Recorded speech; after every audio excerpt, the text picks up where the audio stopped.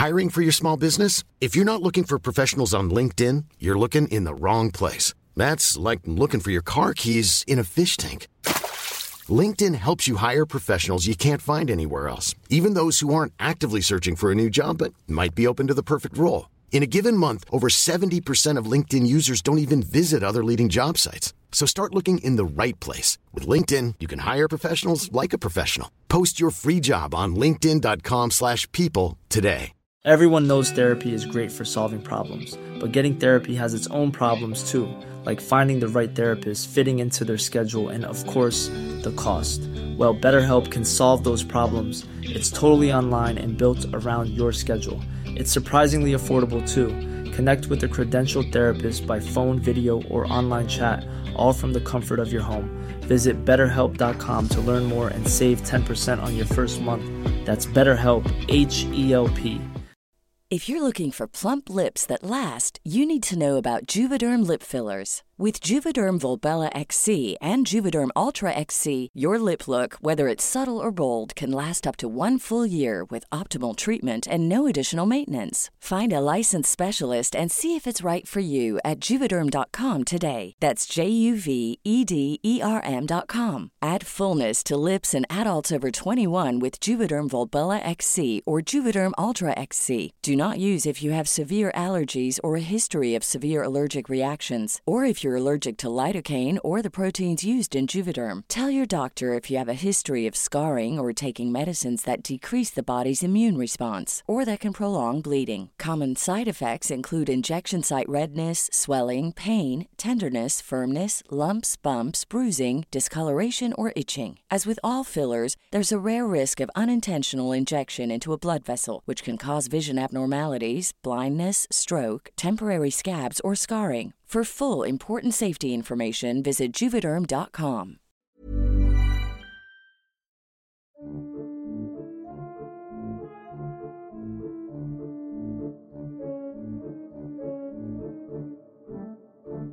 Hello, hello, hello. I come to you from my living room. It's all about to kick off. Aaron's about to play Elden Ring. An epic. We've got 44 minutes left on the update file. My goodness. I'm mentioning that just on the subject of games. Firstly, hello. How are you? Are you well? Are you good? Are you happy? Are you nourished? Are you hydrated? Have some water. Make a cup of tea. Whatever you want to do.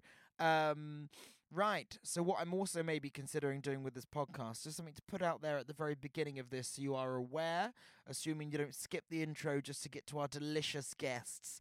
I've started streaming on Twitch. I can be found at twitch.tv/Mr. Joe Black. That's MISTER, not just MR. And I'm thinking on Thursday evenings, play a little bit of something casual and chat about the episode that came out this week. I thought that would be quite nice. If you just want to gush about how much of a fan you are of the guests that I managed to bag, or we can discuss further on topics. I don't know.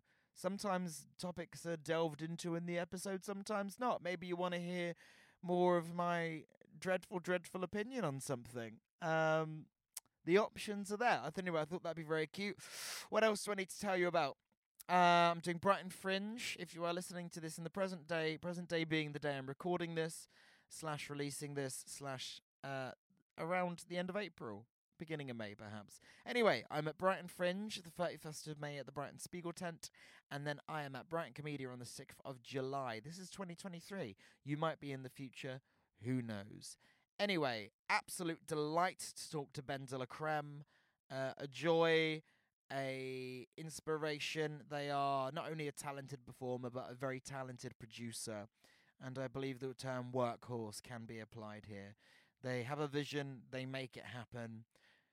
And as you'll find out, they also hide antiques from 2 cats. Anyway, I'm going to hand over now to me and BenDeLaCreme. And maybe see you on Twitch on the evening of this when this comes out. Or maybe I'll see you in the real world. Or maybe I'll never see you at all. Because you are a figment of my imagination. Anyway, here's Bear. Here's Bear. No, that's not who's here at all. It's BenDeLaCreme!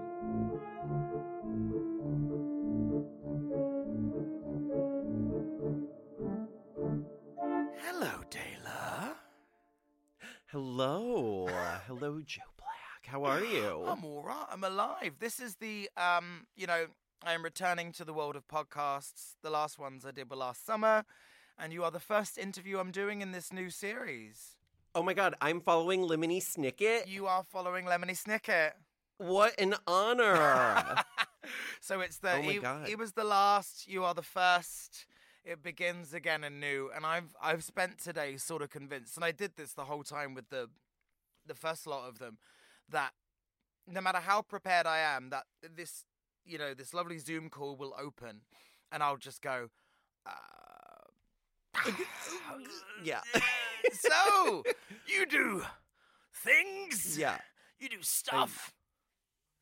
I find that relatable. I actually did a radio interview thing for like a morning radio talk show here in Los Angeles yesterday, and it was at 8 a.m., which is like dawn my time, and I was so tired, and then got there, and it was like a pop culture thing where they're talking about like Real Housewives and shit, which I know so little about, that I was just sitting there trying desperately to make any sort of coherent comment, let alone humorous, to an 8 a.m. audience. And man, so I get the struggle. But what I'm saying is, between you and I, this should be a frickin' breeze. Oh, that's why I was like, we'll have BenDeLa first, have BenDeLaCreme first. Sorry, I'm just saying all the names there. Which one is it if I'm nasty? Because I am very nasty. Oh, Miss Creme is, but I haven't revisited that in a while. But if you want to go there, I'll go as Miss Creme for the rest of today. I just wanted to be nasty. You know what I mean? But did you? I don't think there's any question. In this interview, did you just like pretend you knew what was going on, or were you just sort of like, not a clue? Oh, I literally segued to talking about a Shirley Jackson book. Like, I was so all over the place. Like, I was just like, I took whatever topic they threw at me, and I just brought up the most irrelevant thing that I cared about, and then everybody sort of blinked at me silently. It was great. It was great. It was a solid interview, is what I'm saying. Because I'm not familiar with these wives of the houses, their various houses. I've seen House of the Dragon. I don't think that's the same thing. No, it's slightly different vibe. Yeah, and the only thing I know is that a lot of my friends are really obsessed with it, and the only thing I can remember is that there's the English woman, Lisa, in one of the. Oh, is she the Vanderpump? Yeah. Yeah. I know she's English. And I see. I didn't even know she was English. I literally just know the name because it's like the most recognizable name. It sounds like a supervillain. Yes, exactly. And I know that there was some woman whose husband, I don't know if it was embezzlement or tax fraud or something. That seems like a safe bet. It's probably the lot of them, right? Yeah, the whole lot, and then made her into like a pop star type. And then my friend Alfie really, really likes it because he knows I like Frasier. And at one point he's like, well, Kelsey Grammer's there at some point. They catch him having an affair. And this is really? how... Apparently so. That's the most intriguing thing I've heard about Housewives. Do you know that they're rebooting Frasier? Yes, there is like They're bringing it back. Is it in the future? Yeah, it's like the Jetsons meets Frasier. No, in the future, I mean, like it's not like a reboot, like a prequel type thing. Because there was someone playing Frasier, wasn't there? No, it's the original cast. I think it's like how they started Will and Grace again. Remember, like nice. I don't know, like a few years back. So they're just sort of like picking up with the characters, which is, I think, a very like bizarre phenomenon that's happening with television. But I'm really into it. Yeah, I love the Will and Grace one. Yeah, I don't want to watch like the young Sheldon of Frasier or something. I don't want to watch like Frasier babies. I don't care what Roz was up to as an infant, like, what was the one that they made the babies version of? Well, Muppets. Muppet Babies. I was going to say Rugrats Babies, and I was like, no, I've got this wrong. No, I'm always imagining the Muppet Babies version of things. It's actually one of my like favorite things to fantasize about. But but I'm also into the idea of like a retro futuristic Frasier, which like Seattle landscape lends itself to that, right? Because it's got the Space Needle, which was like the World's Fair, like the design of that is so funny because they drew, I'm not even kidding, the original sketch is on a napkin, and it's a flying saucer on top of the Eiffel Tower. That's how the Space Needle was designed. When you say retrofuturism, obviously that's sort of atomic living style, but my head went like Mad Max, Diesel Punk. And I was just imagining Yes. Frasier in like some sort of monster truck with cannons on it or something. I'd die. Frasier and Niles like searching the desert for gas. I'm so into it. We are like 5 minutes into this and nothing about us. It's Frasier, Will and Grace. This is literally me on that morning radio show yesterday. Well, I was it's just just like, an hour of this. Let's do an hour of this. Muppet Babies, Frasier, how Megan Mullally did not change an inch in Will and Grace and everyone else had aged around her. yeah. Oh my God. Right, She's a space witch. Oh, she is. I love her. Talking of space witches, I mean, that's not a good segue, is it? You! I liked it. Hi. We met, originally, I don't know if you remember, we met, it's not under strange circumstances, but it was unusual because season 5 was, I think, still coming out, and you would come to London, and you didn't really know anyone, and you were there for like an extra day or two. And the ever lovely Kenneth Lee, Yes. also, previously of Jinx assistant fame, now Bianca tour management fame, general witchery internet person. If you follow them on Instagram, it's all gorgeous. Yes, Marble Fawn on Instagram. Sort of messaged and said, Taylor's in the UK. You should go have dinner. Yeah. I went, all right. It was great. How would I not remember that? That would be such a weird thing not to remember. But like the circumstances, I mean, you remember that we met them, but then that it was just, Taylor doesn't know anybody. Go meet my friend. It was great. I was so adventurous back then. Now I just like sleep in the hotel all day when I travel. But yeah, no, that's how I met you and Math, the drag queen, currently known as Me, the drag queen, and her partner Joe. That's how I met all of you guys, was just like hearing about nice people in town and being connected through friends. Well, it was me, previously, Meth, that brought you over to do the Black Cat, but I think that time you were doing Heaven. And do you remember that we were joined by a third person at dinner who happened to be in London? Oh my God, what? Who was it? Peaches Christ. That's right. And we went to that part I had forgotten. We went that to a piece I had TGI forgotten. Fridays. Oh my God. Are you serious? See, what? Okay, Yeah. you're right. I don't remember the details of this. Yeah, it was. See, but when you go, so we met because a mutual friend went, you should be friends, and then Peaches Christ turned up. Then we went to a TGI Fridays. It was quite a day. How did we find a teacher? That's disgusting. I think Why did we do that? We just sort of wandered around, and it was that thing when you've got too many options, and you just kind of go, and went in there. And that was, I'd never met Peaches before, and then because I didn't know she was there. And you said, I've invited my friend Joshua or something. And I was like, okay. Wow. And then they turned up, and I was like, that's Peaches Christ. Oh, I love that. Well, and then I remember, I was trying to remember earlier today the circumstances under which I saw you perform for the first time. Because it was, of course, I think quite a bit before you were on Drag Race. And, but God, I can't even remember who I was with, but I saw you perform in sort of like a smaller venue, and it was like a variety show, and there was some burlesque and other drag. That was a very strange. I did a lip sync that night because I never lip sync, and it was the one lip sync act I'd ever made. That was for April Fool's Day, and I'm just gonna say that, you know, we were already buddies, and I already like had quite an affinity for you, but. And I am like, you know,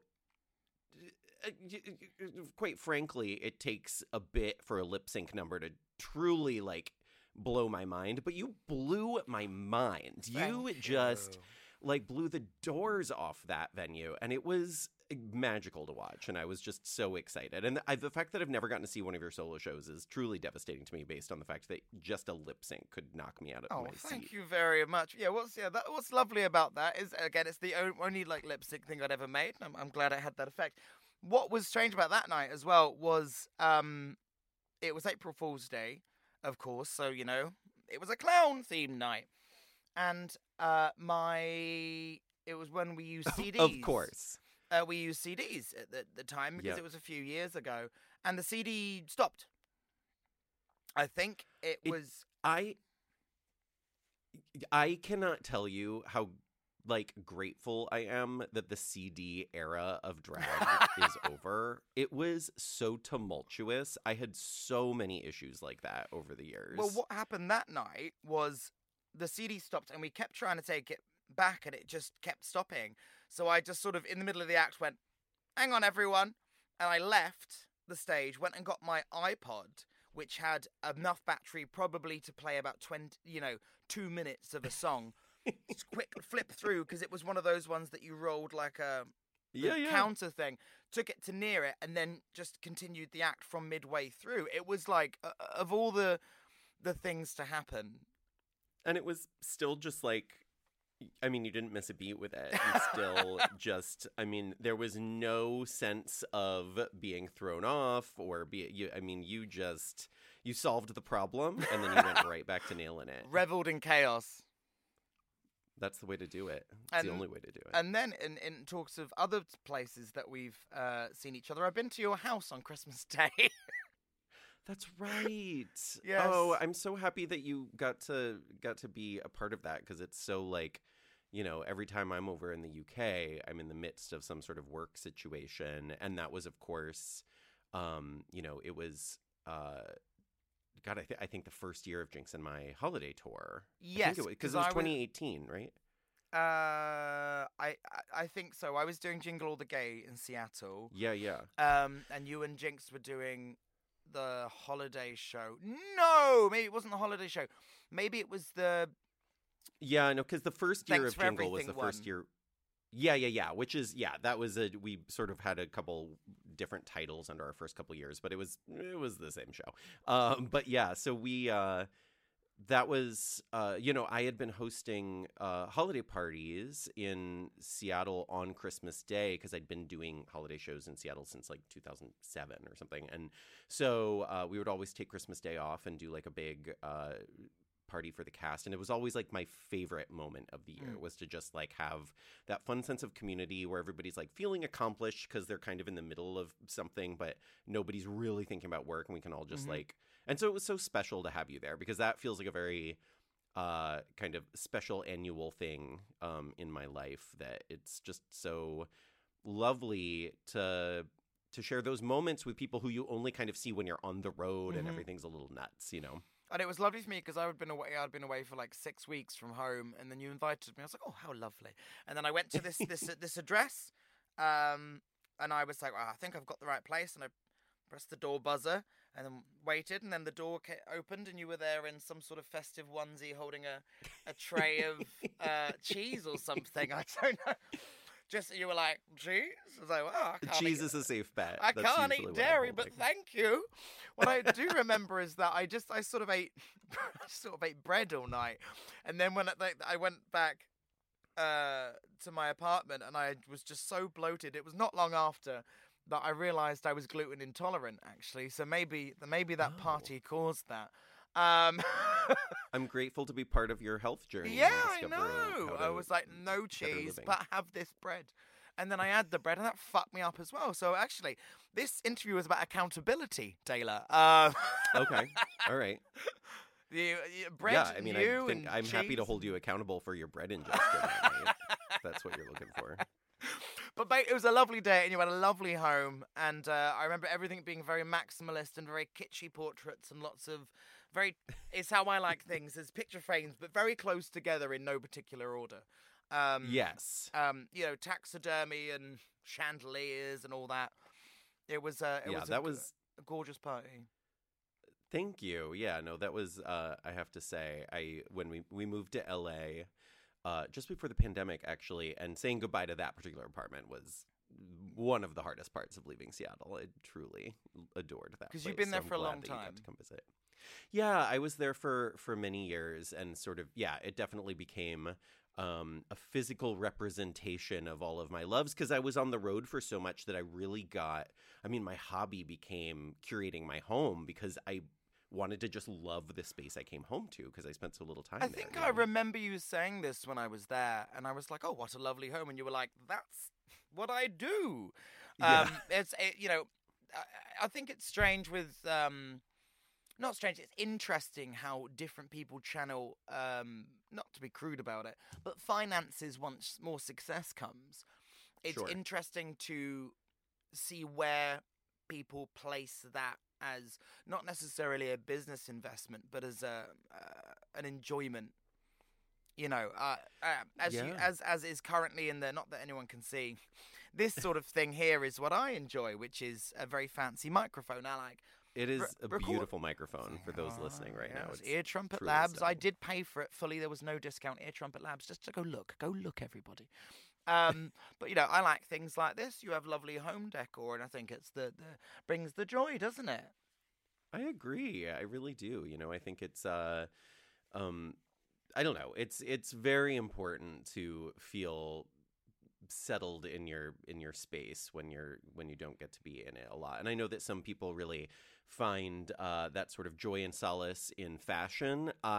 Nothing about how I dressed changed after I started having sort of more financial success. I am still somebody who wears the exact same oversized t-shirts and leggings every single day, and all of my time, interests, and funds are better spent on my environment. Although my partner and I did not live together at that time, and now we do, and he has two of the most ill-behaved elderly cats in the entire world, which means that all of my actual fragile antiques are in storage right now, and I'm waiting.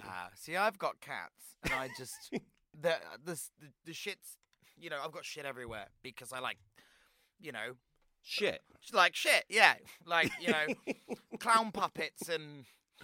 I don't know. I'm looking at a Mark Ryden Barbie that I bought. Things like that, like Of course. knickknacks and tchotchkes. Paddywhacks. And give a dog a bone. Mhm. This old man's coming home. I don't know the rest of the words. It's close enough. I do. But do you think, right, this is a perfect little segue here, right? Yeah, To talk about get the work-related things, all these things that you enjoy, these aesthetic that you curate at home. Is that what references your work? Because I believe, like, not that they're related, you having a lovely 1960s drinks trolley is not necessarily work related, but it's related. yeah, that's what I'm getting at, is that kind of aesthetic, is that you obviously don't live it in the day, or you do in the daytime in terms of your homely surroundings, but Yes. does your work give that an outlet visually for it? Yeah, absolutely. I mean, there's definitely sort of a crossover, but also a separation between the aesthetic of my work and my home. But then, like, I as an individual and Dela are basically like opposite ends of the spectrum in terms of dress and presentation. I mean, I almost exclusively wear black and gray, and I very rarely will allow her to wear black, you know. And I think it's a thing where I just have this like love for, like, you know, the colorful mid-century aesthetic, and you know, sort of like the 50s through 70s are just an era that I adore visually. But you know, it's just it makes so much sense for me to channel this into my character and the worlds that I build for her. Because personally, I mean, she's also like a big extroverted, loud individual, and that is also kind of not me. You know, I tend to kind of like to keep a relatively low profile, I guess. I'm a little more shy. I'm a little bit more of I don't know if shy is the right word, but I tend to be a homebody and kind of a little more reclusive. And so it's nice to be able to have that duality, you know. It's like, it makes it sort of, I think, it sort of allows me to feel more free to be an introvert in the ways I am by having this like explosion of extroversion. But it would make it more of a pleasure as well, wouldn't it? Because if you're doing something all the time, oh yeah, to be able to have that, like, if I don't do, you know, when you're doing a tour, for instance, and doing your makeup, you're doing every day, and then you have a little bit of time off, and then I get like excited to do it again because I'm like, I get to be creative, even though I'm doing the same old shit.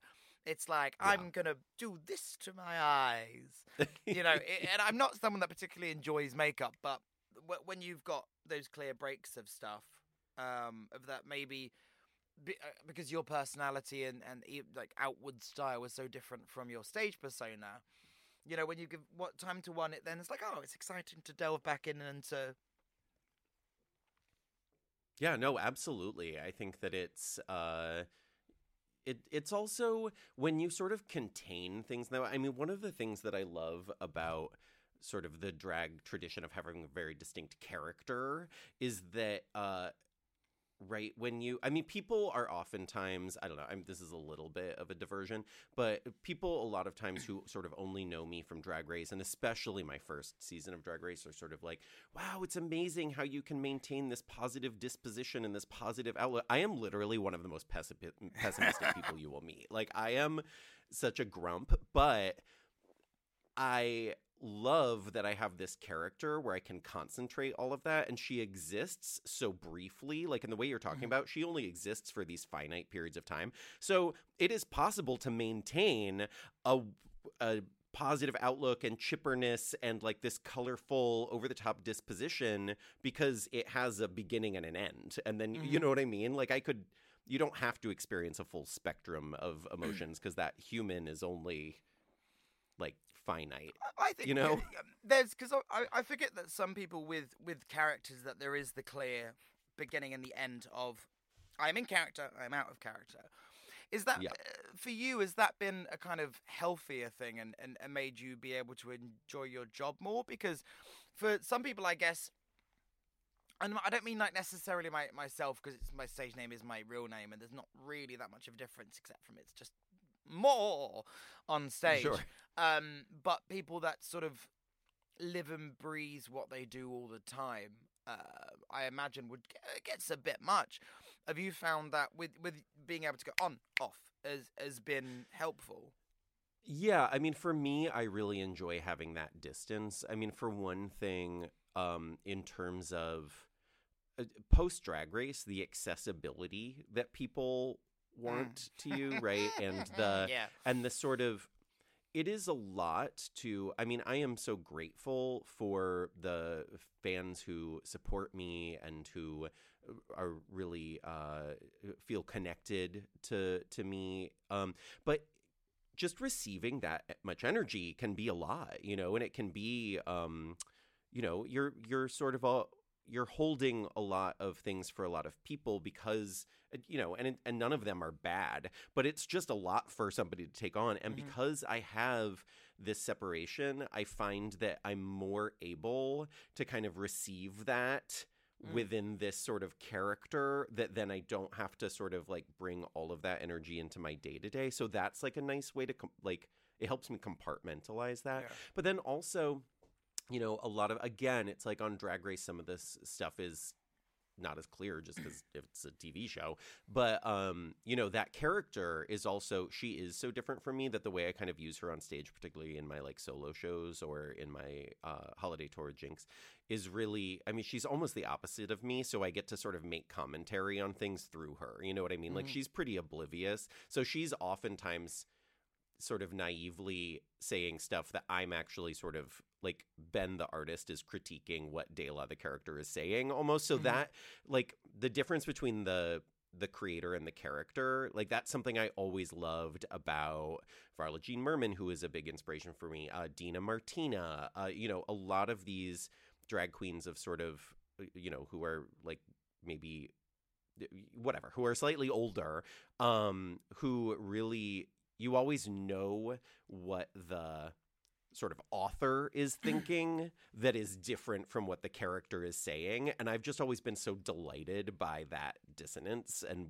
how the kind of comedy that can lead to. So, and that is like, that could only happen if my character and me were pretty separate beings, Yeah, I mean, I haven't seen Varla, but I've seen Dina, and it was that time that I saw you in Seattle. Was Dina was doing their Christmas show at? Yes, it was the first time it had gone to a big theater, and I know it was like a big thing because they were normally at like a bar. Yeah, this really legendary bar in Seattle called Rebar that Rebar, was yeah. like, I mean, and so many sort of amazing legendary queer artists had performed there over the decades, and so it was very sad when it closed down. But and yeah, Dina really kept it there because it was just like this weird. Everybody would crowd together for the holidays, and it was just like the most bizarre kind of lo-fi kind of ragtag environment. And so yeah, it was like a big shift when she moved to the ACT Theater, and I didn't get to see it, but I hear that it was like she did an amazing job. It was great. I loved it, and also I felt like I joined a cult a little bit because oh yes, it was like I went with a group of people, and then Dina would do something, and then someone would lean in and go, "Just you wait." Do you know what I mean? It was just like they knew what the character was kind of capable of, so they were kind of like, wait for it. No, Dina came out, and in terms of the production and stuff, if it had gone from a small bar, I remember Act 2 opened, and this is the bit that's really ingrained in my mind, was the back of the stage opened up, and there was like a vintage sleigh being pulled by people in reindeer costumes, and they came out and they sang Jingle Bells, but very out of breath. And when I try to explain it to people, I really feel like I'm not really selling this because I'm trying to explain how brilliant it was, and I'm trying to like do an impression of someone singing Jingle Bells out of breath and like they can't do it, and people are looking at me like I've lost my mind. I'm like, no, but in context, this is very good. It's just me going Jingle, but it was hysterical, and they were wearing two different shoes. The dress wasn't done up. It was. It was phenomenal. Well, and that's the thing. I mean, Dina is so impossible to explain, but if you see her, she's like a perfect example of the character is such a mess and so oblivious, but the actor behind her and who is also the writer behind her is so smart, and you see that come through every moment. Every moment is so like specifically executed, even though it's kind of a moment of this character getting something horribly wrong at every turn. Yeah, because which is why it's so funny. Well, clowning is that when stuff goes wrong or things that there's a difference between things being bad and intentionally bad. So Dina will be bad or what's the other word I'm trying to think of? Basically like unable to do something, but will do it anyway. But it's how cleverly it's constructed that makes it brilliant and entertaining and very funny. The difference of someone trying it who just can't do it. It's even though they may do the same thing, it's something about the delivery and the packaging of it, and it's just ever so clever. It takes someone absolutely brilliant to do something wrong brilliantly. Yes.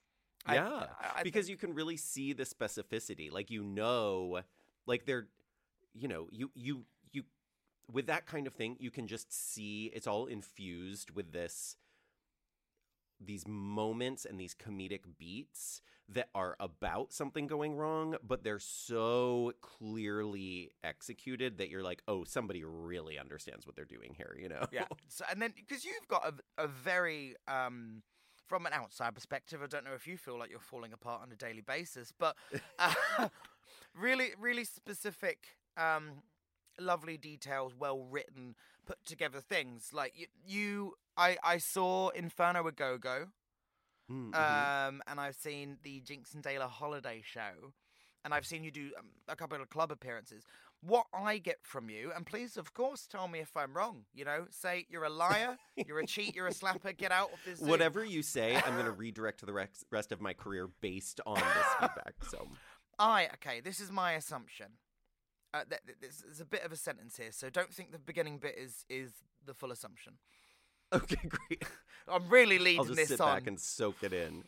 I don't believe that you have learnt your craft through drag. I believe that BenDeLaCreme was formed from burlesque and cabaret. And without even knowing what shows you had done, I can just tell by a style. And I can tell by the way that you approach work. Am I correct? Yes, 100%. And I would expand beyond that it's even... Like, I did not come up developing my work really in a drag world at all. I was inspired initially by some of those drag queens I mentioned. Like, sort of when I was in high school, I really the Wigstock documentary, the original one, came out, and I sort of became aware of this amazing New York drag scene that was, honestly, for lack of a better term, way weirder than the drag that's happening now. It was just because there was no sort of like monoculture of drag in the way there is now. So everybody was just making up something different, you know? So that was very inspiring to me. But then, yeah, when I started really kind of building my craft, I mean, I went to school actually for fine arts. Like, I don't have any theater background or anything like that. Same. I went to school for sculpture and painting. So I will say that I think my education with that really does play into it, because it was a lot of the school I went to was like, yeah, we can teach you how to hold a paintbrush, but more than that, we're going to teach you how to like develop ideas in this way. That's and I often think how the these fact, things go.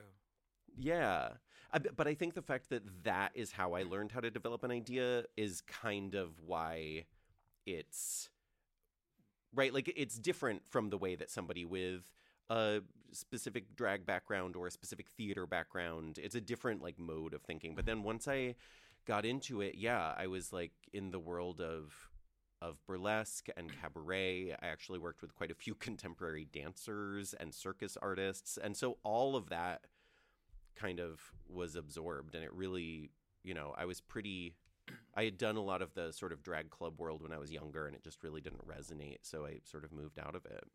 Yeah, and how I could tell that, and I'm trying to think of a way that doesn't sound offensive to people in the drag world.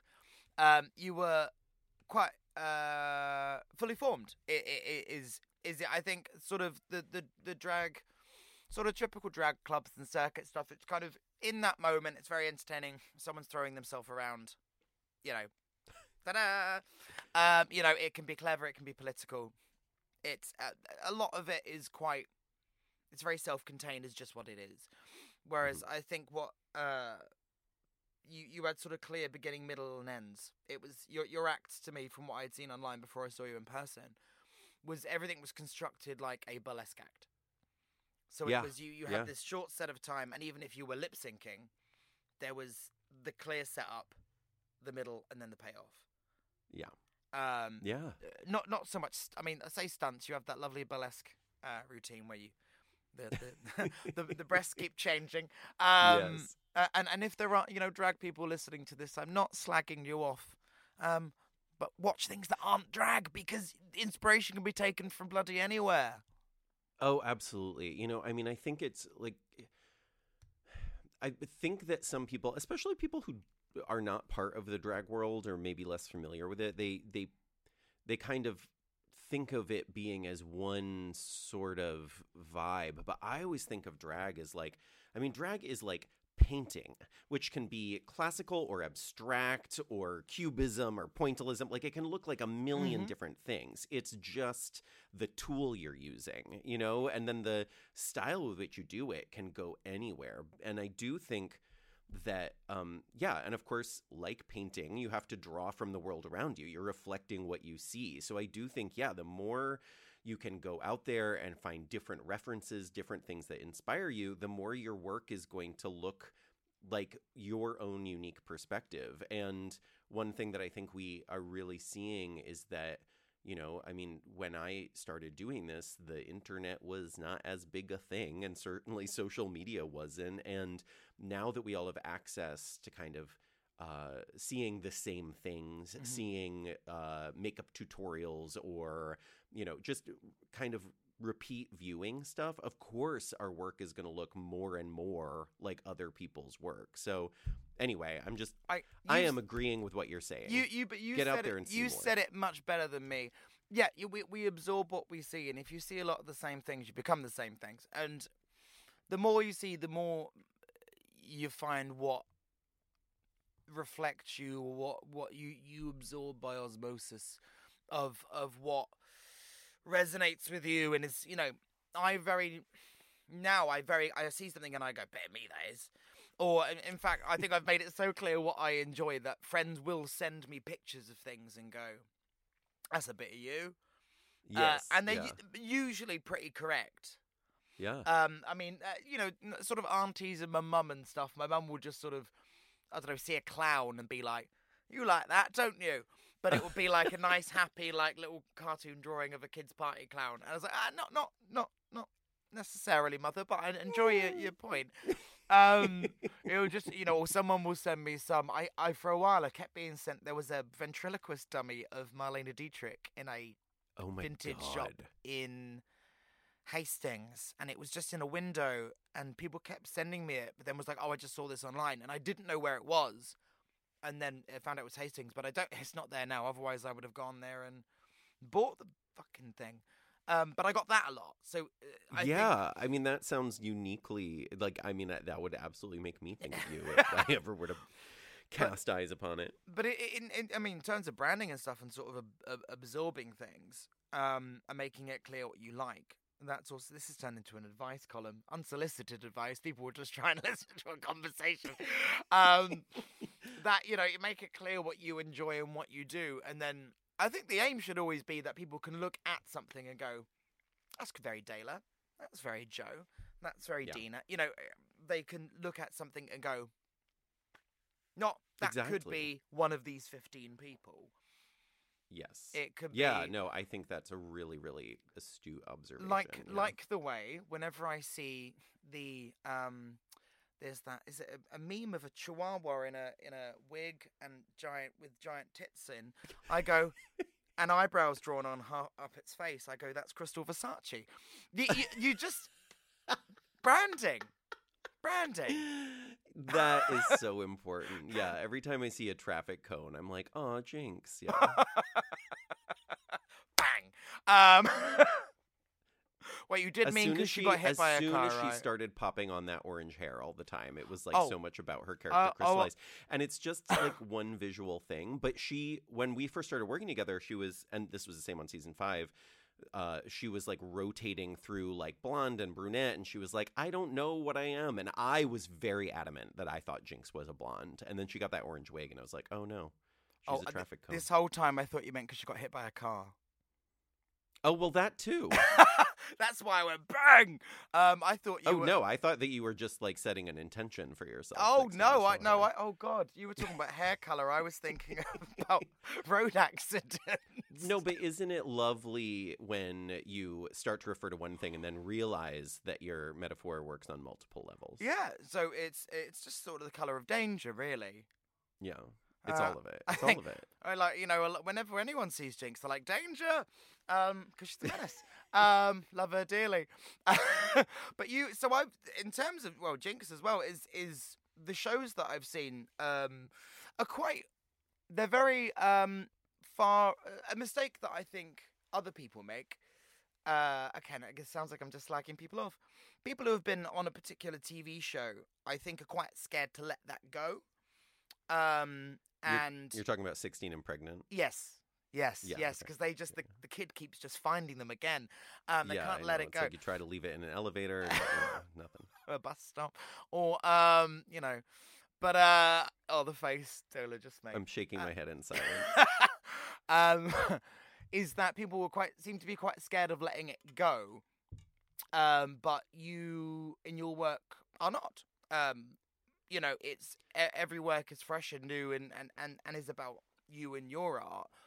And I think that's really great. And I think everyone should be doing that. But it's scary. And well, I also think I'm very lucky in that I am of an age and a generation, and I started doing drag at a time where it was like, I mean, I had been doing drag for a decade before Drag Race was really even on my radar. Mm-hmm. So it wasn't part of me, how I formed myself as an artist. You know what I mean? And I do think that really was, I mean, I'm really grateful for that, because I had to find who I was as a drag queen without that template. Mm-hmm. And I also had to, because I had that time, I knew exactly what I wanted to create. Like, I knew, I mean, I've developed my skills a lot, but I already had I'd really developed like my aesthetic, what I loved, what I wanted to explore through that.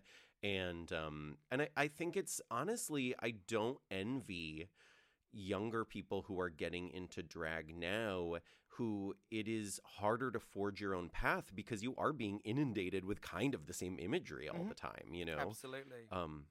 Yeah. No, I think So being old is awesome. I had a similar thing that I which actually I think to my detriment ultimately is that I very much knew exactly who I was and what I wanted to do, and I'm not moving from that. I'm not willing to move or nudge because I know exactly what I want to do in terms of my own aesthetic, my own style, what I do, which I guess doesn't necessarily translate to a competition environment that has a very particular template. But I think in the real world that really helps. And so your solo shows. So you've had Inferno, A Go Go, Terminally Delightful, Cosmos. Cosmos, That's the joke, isn't it? Was that it was all yes, it is. Atomic Living, but also a drink. Yes. And what was Ready to Be Committed. See, these are not on notes, by the way. I'm really impressed. I'm going through this, and then with Jinx, the holiday special, of course. Yeah. Those are the big 4 solos, and Ready to Be Committed. I was just in the UK with that this last year, and I have to say, it's really, that's the other thing, is it's just Terminally Delightful was the first one. I'm proud of it. I worked very hard on it. Like, I think it was like a very good show. It was people responded to it well. But every single one of my shows, I'm like, oh my God, that's so much better than the last thing I made, and it really just is like getting into it and doing it and like working really hard. And I've had more and more queens are doing solo shows now. And I have a lot of them be like, how do I do it? But how do I make it really good? And I'm like, you just have to make like several bad ones first. You know what I mean? Like making not great work is like part of the process of making really good work. And I mean, this is why people do preview shows as well, or scratch shows, work in progress, that kind of stuff. Because, you saying that each one was better than the last, and that should be it, because you've grown as a person, as an artist, as a human. In general, your experiences when you did Terminally Delightful are not the same experience as the next one, or the one after that, or the one after that. Yeah. It should show your growth in the audience, assuming they're along for the ride, they're growing with you. So I think that's great, because you have that journey together, and you may, within a space of 10 years, there might be some fans that drift away, not because they hate you, but because they find other interests. But then because they grow less interesting over time. Yeah, exactly. Yeah. And they should be. Death would be too kind. Punished, yeah. Oh God, you went for punched. I went for death would be too kind. Very different people, aren't we? But the version of yourself that you become later then attracts other people. Do you know? It's like these ones leave, but then these ones come, and then those ones go, and then these other ones come, and and that's the thing with yours is that. So I've never been to the Laurie Beachman Theatre in New York, but that seemed to be the one that I noticed everyone was doing in New York when they were doing a New York run. It was always at the Laurie Beachman Theatre, and now you're doing huge, ridiculous, gigantic theatres across the USA. You're doing gigantic theatres in the United Kingdom, with you and Jinx at least, and then doing fairly lovely theatres with your solo ones. Because I don't know what sort of size you're doing for your solo ones, but the one with Jinx was at the Palladium, which is absurd. No, we were playing huge houses with Jinx. It's really been like amazing what that teaming up has been able to sort of. I mean, people just foam at the mouth for a pair of drag queens who have a good dynamic, But yeah, no, I was playing some like lovely houses with the solo stuff. I don't know. I was like hovering I think in the UK, I was like hovering around like, I don't know, 700 seats for stuff, which is still like it's amazing. Pretty. Yeah, it's a bigger step than the Laurie Beachman, but I also loved the Beachman. I love those intimate small spaces. Just at some point you like your craft becomes more expensive, so you have to figure out how you can fund what you're doing. Well, that and it's also, I guess, to a degree, there's been sort of a glass ceiling for a while, and people keep shattering it. Yeah. And people are, the venues people are, you and Jinx at the Palladium, Bianca at Wembley, Sasha at the Hammersmith Apollo. It's just the venues that would have never before had shows like that are doing it. And I think, you know, you because you started producing, and I think that's where, I mean, you were always a producer, but in terms of these solo shows touring, Yeah. is that Yeah. beforehand? I guess it would have been, you know, early days of. I'm talking post Drag Race here because obviously you know you were doing what you did for a very long time, but in terms of an international big platform, Mm-hmm. you know, you were brought over to say do a club set for so and so, and then that turns into someone brings you over to do your full length show in maybe not ideal venues, and somebody brings you over to do it in nice venues, and then it just keeps going up and up and up and up, and it's never quite. You never stay settled. It's always up in the game, up in the game, up in the game. And at what point did you, as a producer, go, right, let's do this.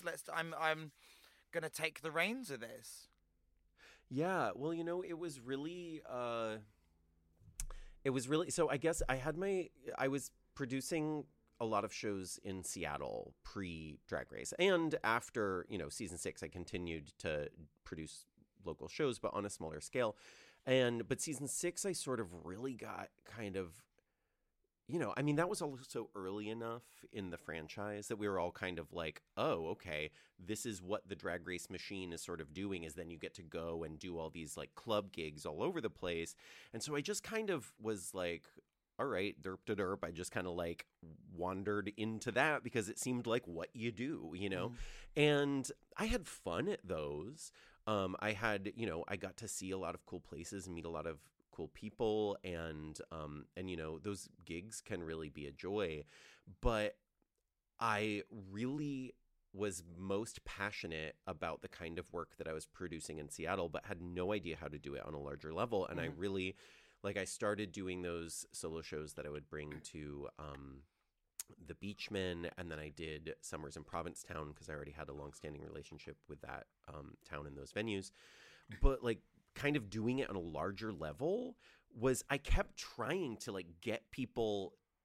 I was like, I have all these great shows, let's get them out there. And people were kind of like, I don't know if there's like a market for that. Let's put you in another nightclub. You know what I mean? Like I was being represented by people who didn't necessarily understand my larger vision for myself and what I could see as the possibilities. And so after All Stars, I really just decided, you know, I mean, part of why I eventually went on All Stars, even though I like was very reluctant to do it for a while, was I was like, you know, if I do this again, I can kind of rechannel this energy, and I'm not going to rely on other people this time, because now I've seen that other people don't really understand my vision for myself. So after All Stars is really when I started producing on a higher level, and it's when, you know, I really started to get to work thinking about, if I'm going to be able to really get this stuff out there, the person who believes in it most is me. Yeah. So I started working with my very good friend, Kevin, who I had worked with in theater for many years, but we decided we were going to start co-producing things. And my partner, Gus, who has a very good business mind, and the three of us just started routing these tours. And, you know, the first year Jinx and I did the holiday tour, we were playing in some pretty small nightclubs just in the U.S., and it was, you know, we were, you know, changing in little closets and like hoping 150 people might come see us.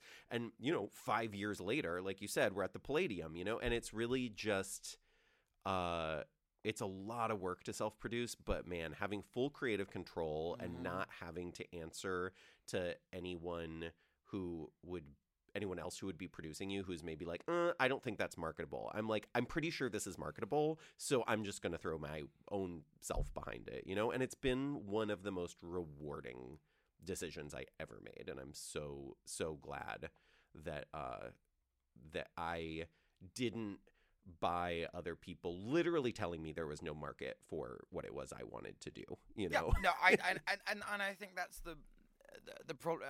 Did you refer to it as a mono something culture? I really liked what you said. Yeah, a monoculture. I think that, you know, a particular machine has been made, and it's a series of people in power trying to put everyone within the same boxes or through the same process, and that doesn't work for everyone.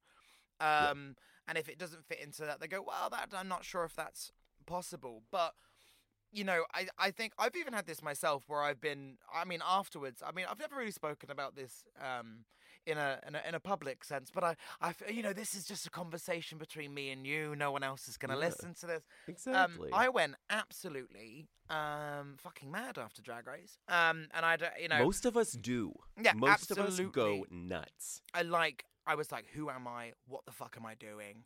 Like, what is going on? And I never pandered particularly, but I would have moments whenever I made a decision, I'd be like, but is that what people expect from me? And luckily, I wasn't on it long enough really to set any kind of expectation of what I did on the show, because I just sort of appeared and then left. I got given the platform essentially, and then showed two, three things. But people know your face and you get the name recognition. I mean, Drag Race is a stepping stone, and if people treat it as an end game, it's like that. That's not what it is. Well, you get to use it and channel it. But what it says that I went mad, and I kind of thought that I needed to pander, and then a lot, people. Luckily, I'm with the loveliest manager, who really they knew me before. They know exactly what I want, and whenever I want to do something, they just go, "Yep, that Yeah. you do you." There's no they'll help with business things, but in terms of creative stuff, they'll have nice input and stuff, and go, "Oh, why don't you do this?" And it's maybe something I hadn't thought of that helps what I do. But the point I'm trying to make is that I considered pandering for a bit, and then was like, "No, I can't do that. I just know I'll be unhappy," because I'm a very sensitive artist type. I hear you, sister. And my last tour in particular, so this was sort of insight for people listening. My last tour, Club Cataclysm, was peak just before it was post the Drag Race Season 2 tour. So I had been for 3 months performing for an audience that purely liked the TV show for the most part. So there was the odd, cluster of people that liked individuals, but it was a lot of people who mostly actually couldn't remember our names that just liked the TV show. Yes. I remember there was some people waiting outside the stage door once, and then they said, "Are you one of the drag queens?" Oh my God. Was it, it's so it is. That's man. It drives me nuts, and it's so. Especially when people are like, "Oh my God, I love you. I'm your biggest fan." And it's like, "Oh, cool. I have a show tonight. Are you coming?" "Oh, no." And I'm like, well, I think you're a fan of the show, and you might be a little confused. And there's nothing wrong with that. You can be a fan of the show, and I support that for you. But don't get it mixed up with being a fan of us as individuals. You know what I mean? I was walking through central London with Jinx a few years ago, and this was when Jinx was doing a big run at Soho Theatre, and they were there for 3 weeks or something ridiculous. And this girl ran up screaming, "Oh my God, I'm your biggest fan!"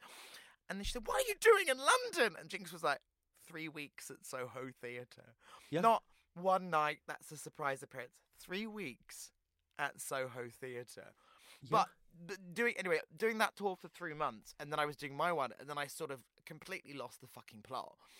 And then, so I went into Club Cataclysm the other way, whereas I thought, well, no, I need to pander, because I had spent so long with that kind of audience that I just snapped just before it, and I went, "No, fuck 'em all." So, and then the whole show turned into I was purely what I wanted to do, and I remember putting it all together and going, if they don't like, they can fucking leave. Angrily writing all this stuff down and sorting out the set lists, going, "Yep, they can leave, fuck them. If they think I'm going to do this, then they can fight." Really, really angry, and really put myself in a really bad headspace.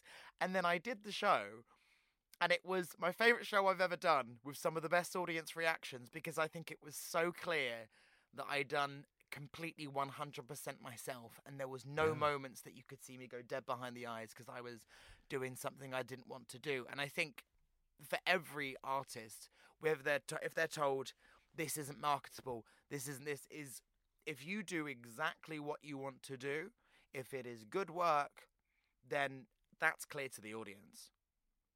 And audiences don't always know the breadth of what they might be interested in because they haven't been given it in order to find out. You know what I mean? And that's how they find out they're interested. Exactly. And I think it is a thing where a lot of people love, the queens from the show, but they maybe want to go in there and, hear them say, we originated the language or mention H&M or whatever bullshit, right? And it's like they go in there wanting that, but then if we give them exactly who we are, they come out being like, oh man, I had no idea. And the best part for me is when Drag Race fans drag somebody to the theater kicking and screaming who's like, I don't like drag, I don't care about this, whatever. And then you put on a show and they're like, you win those people over, right? Because what you're doing is so not what they understood drag to be. And to me, that's the biggest part of how you build an audience, right? Like Drag Race is the hook. You get them in there, and then you give them something entirely new that they never knew they would be excited to see, and they come back again and again and again because they won't see it anywhere else. Yeah, and that bringing someone else in, that to me is always one of the most pleasing things as well. When you get that message going, I brought my husband. He doesn't like any of this sort of stuff, but he said he had the bat, or he's never seen something like that before. And what I find really funny, I mean, you might have this with your references, is that you'll do something that's for you, just part of your, like, you just know what it is. And then you do it and people go, what's that? So, I do, Amsterdam, Jacques Brel, for instance, and people go, what was that Amsterdam song? I was like, oh, it's quite an old song. Yeah. And then suddenly they're like, I'm going to look up Jacques Brel. And they go off and do it. Or, like, I mean, I can't think of, like, a particular reference. I mean, when I saw Inferno a Go-Go, there was always, like, the circles of hell. And then maybe people didn't realise that each one represented a different thing, and then they've walked away from that one. That was the quickest reference I could come up with, actually, just off the top of my head there. I mean, people might know about the circles of hell, but maybe they didn't know that each circle was a different thing. Yeah, no, and it was cool to go in with Inferno and sort of have it be a thing where if you have read that text, there were a lot of specific jokes for you in that show and little references that would be specifically satisfying for somebody who was familiar.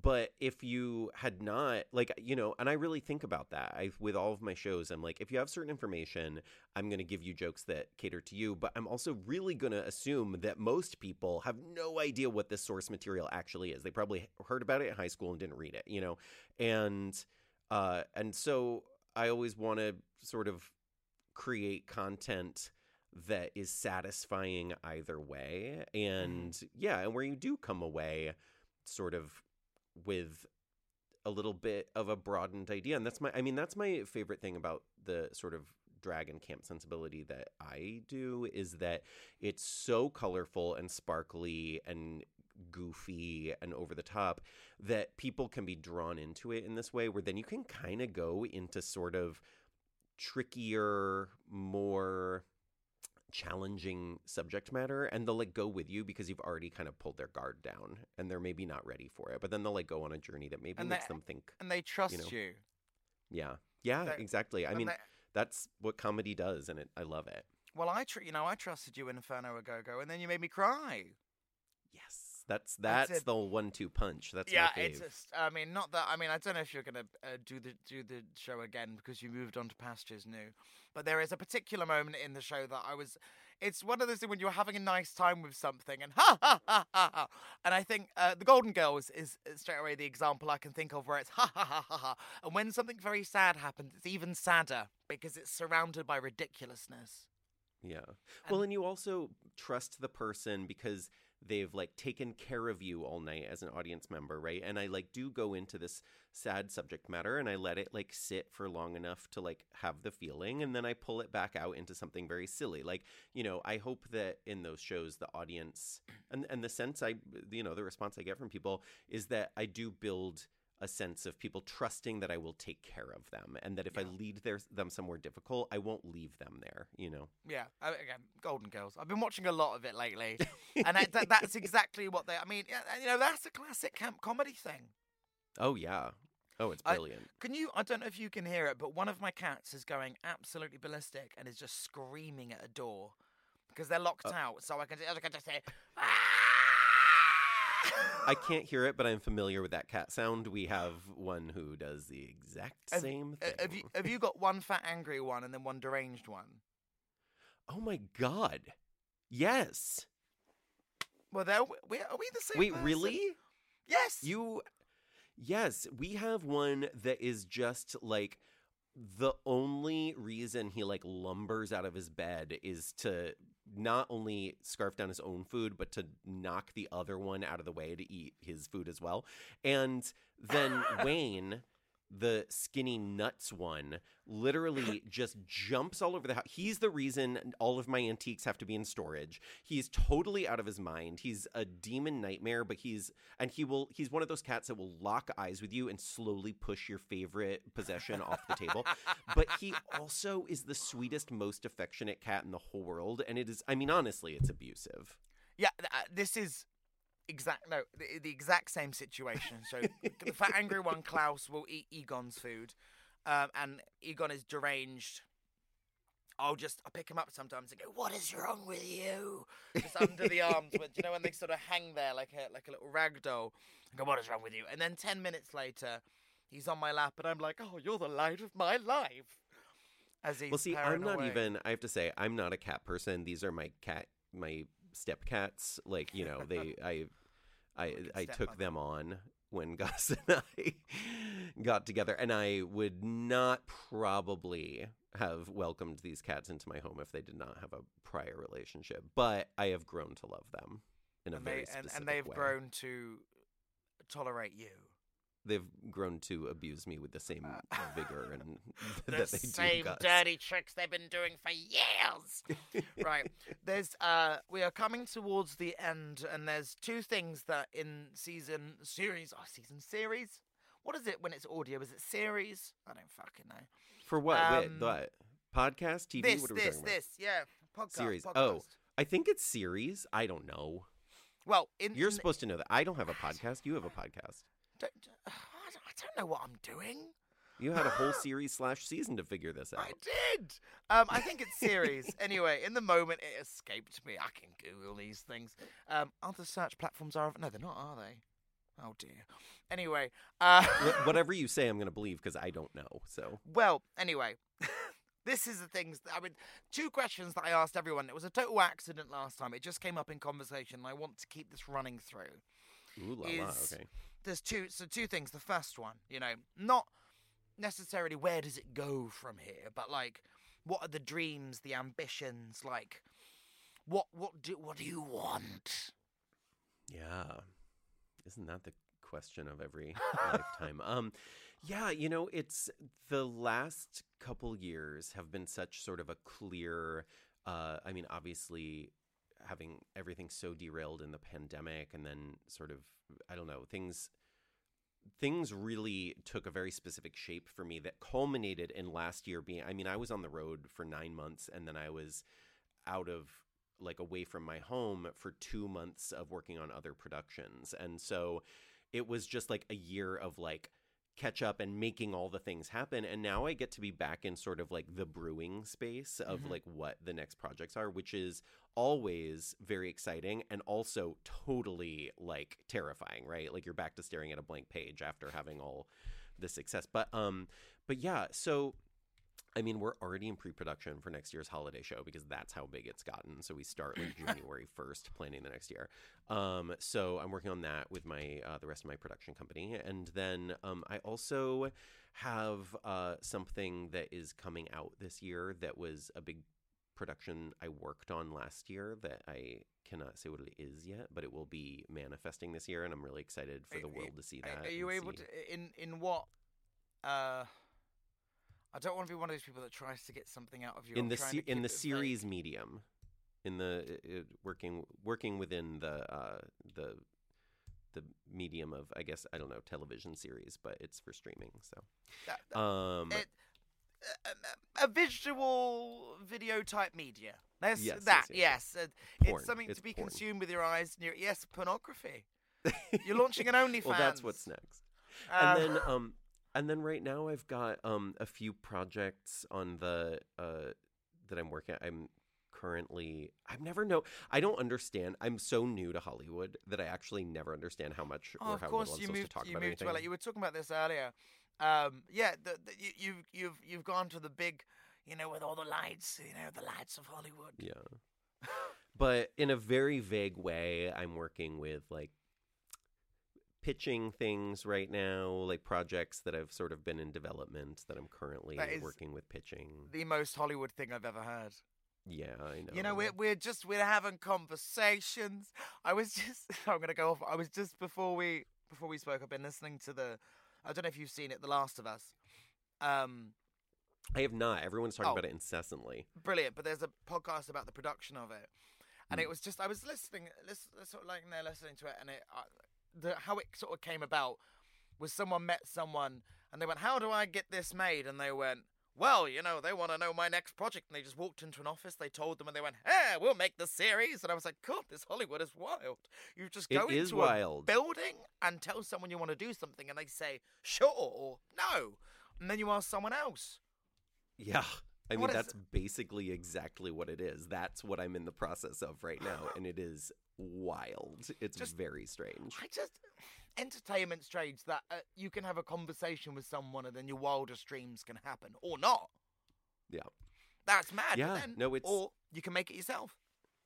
Well, and it really is. I mean, either way, it's just about gumption and putting yourself out there and being willing to risk failure, right? So that's always my advice to everyone, because whether you're pitching something to somebody or you're self-producing or whatever, you just got to go out there and be like, yeah, it's totally scary and I'm going to do it anyway. And the worst that can happen is they say no. The other option is that it just doesn't happen. So either people say no or something doesn't work out, or you just don't do it. So I think it's probably better to just do it. And if it works, brilliant. If it doesn't, you did it. And the other bad thing that can happen is that you can make something and it can be bad and people cannot like it, right? But even that, then you still did it. You put something out there. All these people are sitting around criticizing stuff on their couch. You did the work, and the next thing you do is going to be better. Yeah, and you learn from that. So this is positive affirmations. Like, hey, you might be a piece of shit, but at least you tried.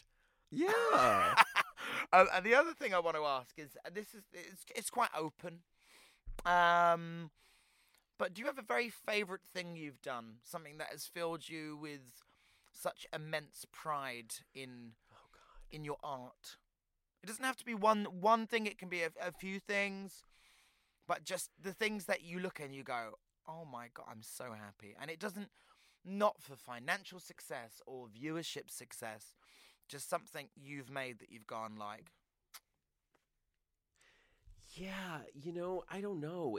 I do know. And also I feel like I'm just sort of talking about the same stuff. And also it feels like, I just feel, so I have been working in this medium for 20 years now. And it was a lot of years of trial and error and spending more money than I was making and working a bunch of other jobs to make it happen, and the work being not necessarily great. And I think that rather than like one project I'm so proud of, I have to say, like,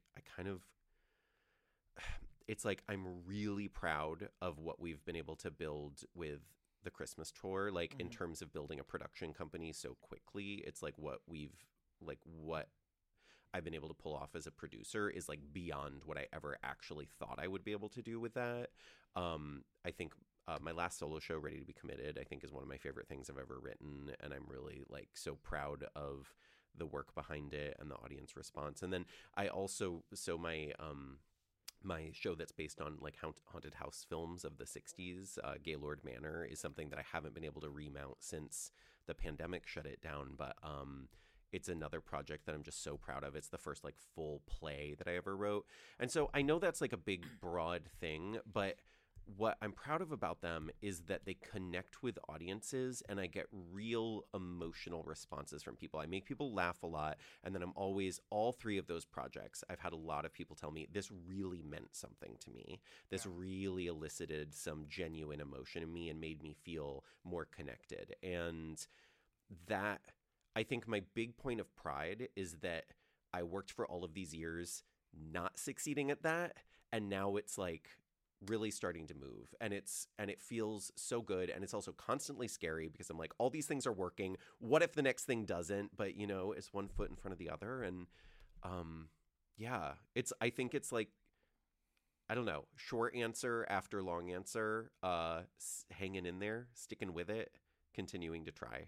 That's kind of what I'm proudest of. The things that link those, from what you're saying to me, is that they're all born from genuine passion for the thing. Yeah. That you are making. And also all of those things involve a lot of other people. Yes. Not just saying that from production sense that it makes it easier because there's more people, but I mean that you get to work with people you clearly love while doing something you love. So that's a winner, isn't it? Like getting to do what you love, making things you love with people you love, to audiences that love you. And that collaborative process too, I cannot understate like the value of it, because it's the same as like what you're talking about, right? Like go out there, see more stuff to draw inspiration from, but also surround yourself with other artists that you respect who bring something new to your perspective, right? Like that's also a huge part of broadening what it is you do. So that's also and it something improves you as an artist. You all learn from each other. Exactly. Right. Exactly. This has been an absolute pleasure. Thank you very much for joining me. Thank you. It's been a total delight. I'm so glad that we could make this time to chat, and I'm honored to be the first interviewee of season/series 2. I think you'll be episode 1 as well. I'm going to make this chronological. This is going in order. Delightful. Thank you very much, Dela. Say goodbye, Dela. Goodbye, Dela.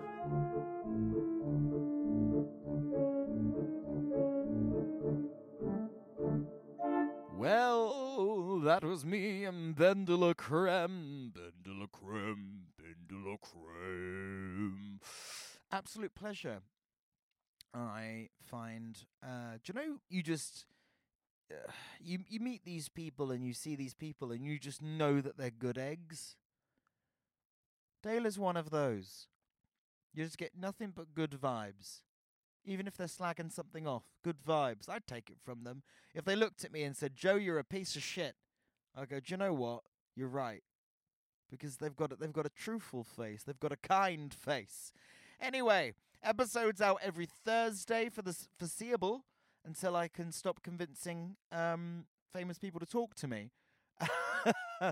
I'm ready for our guests next week. Are you ready for our guests next week?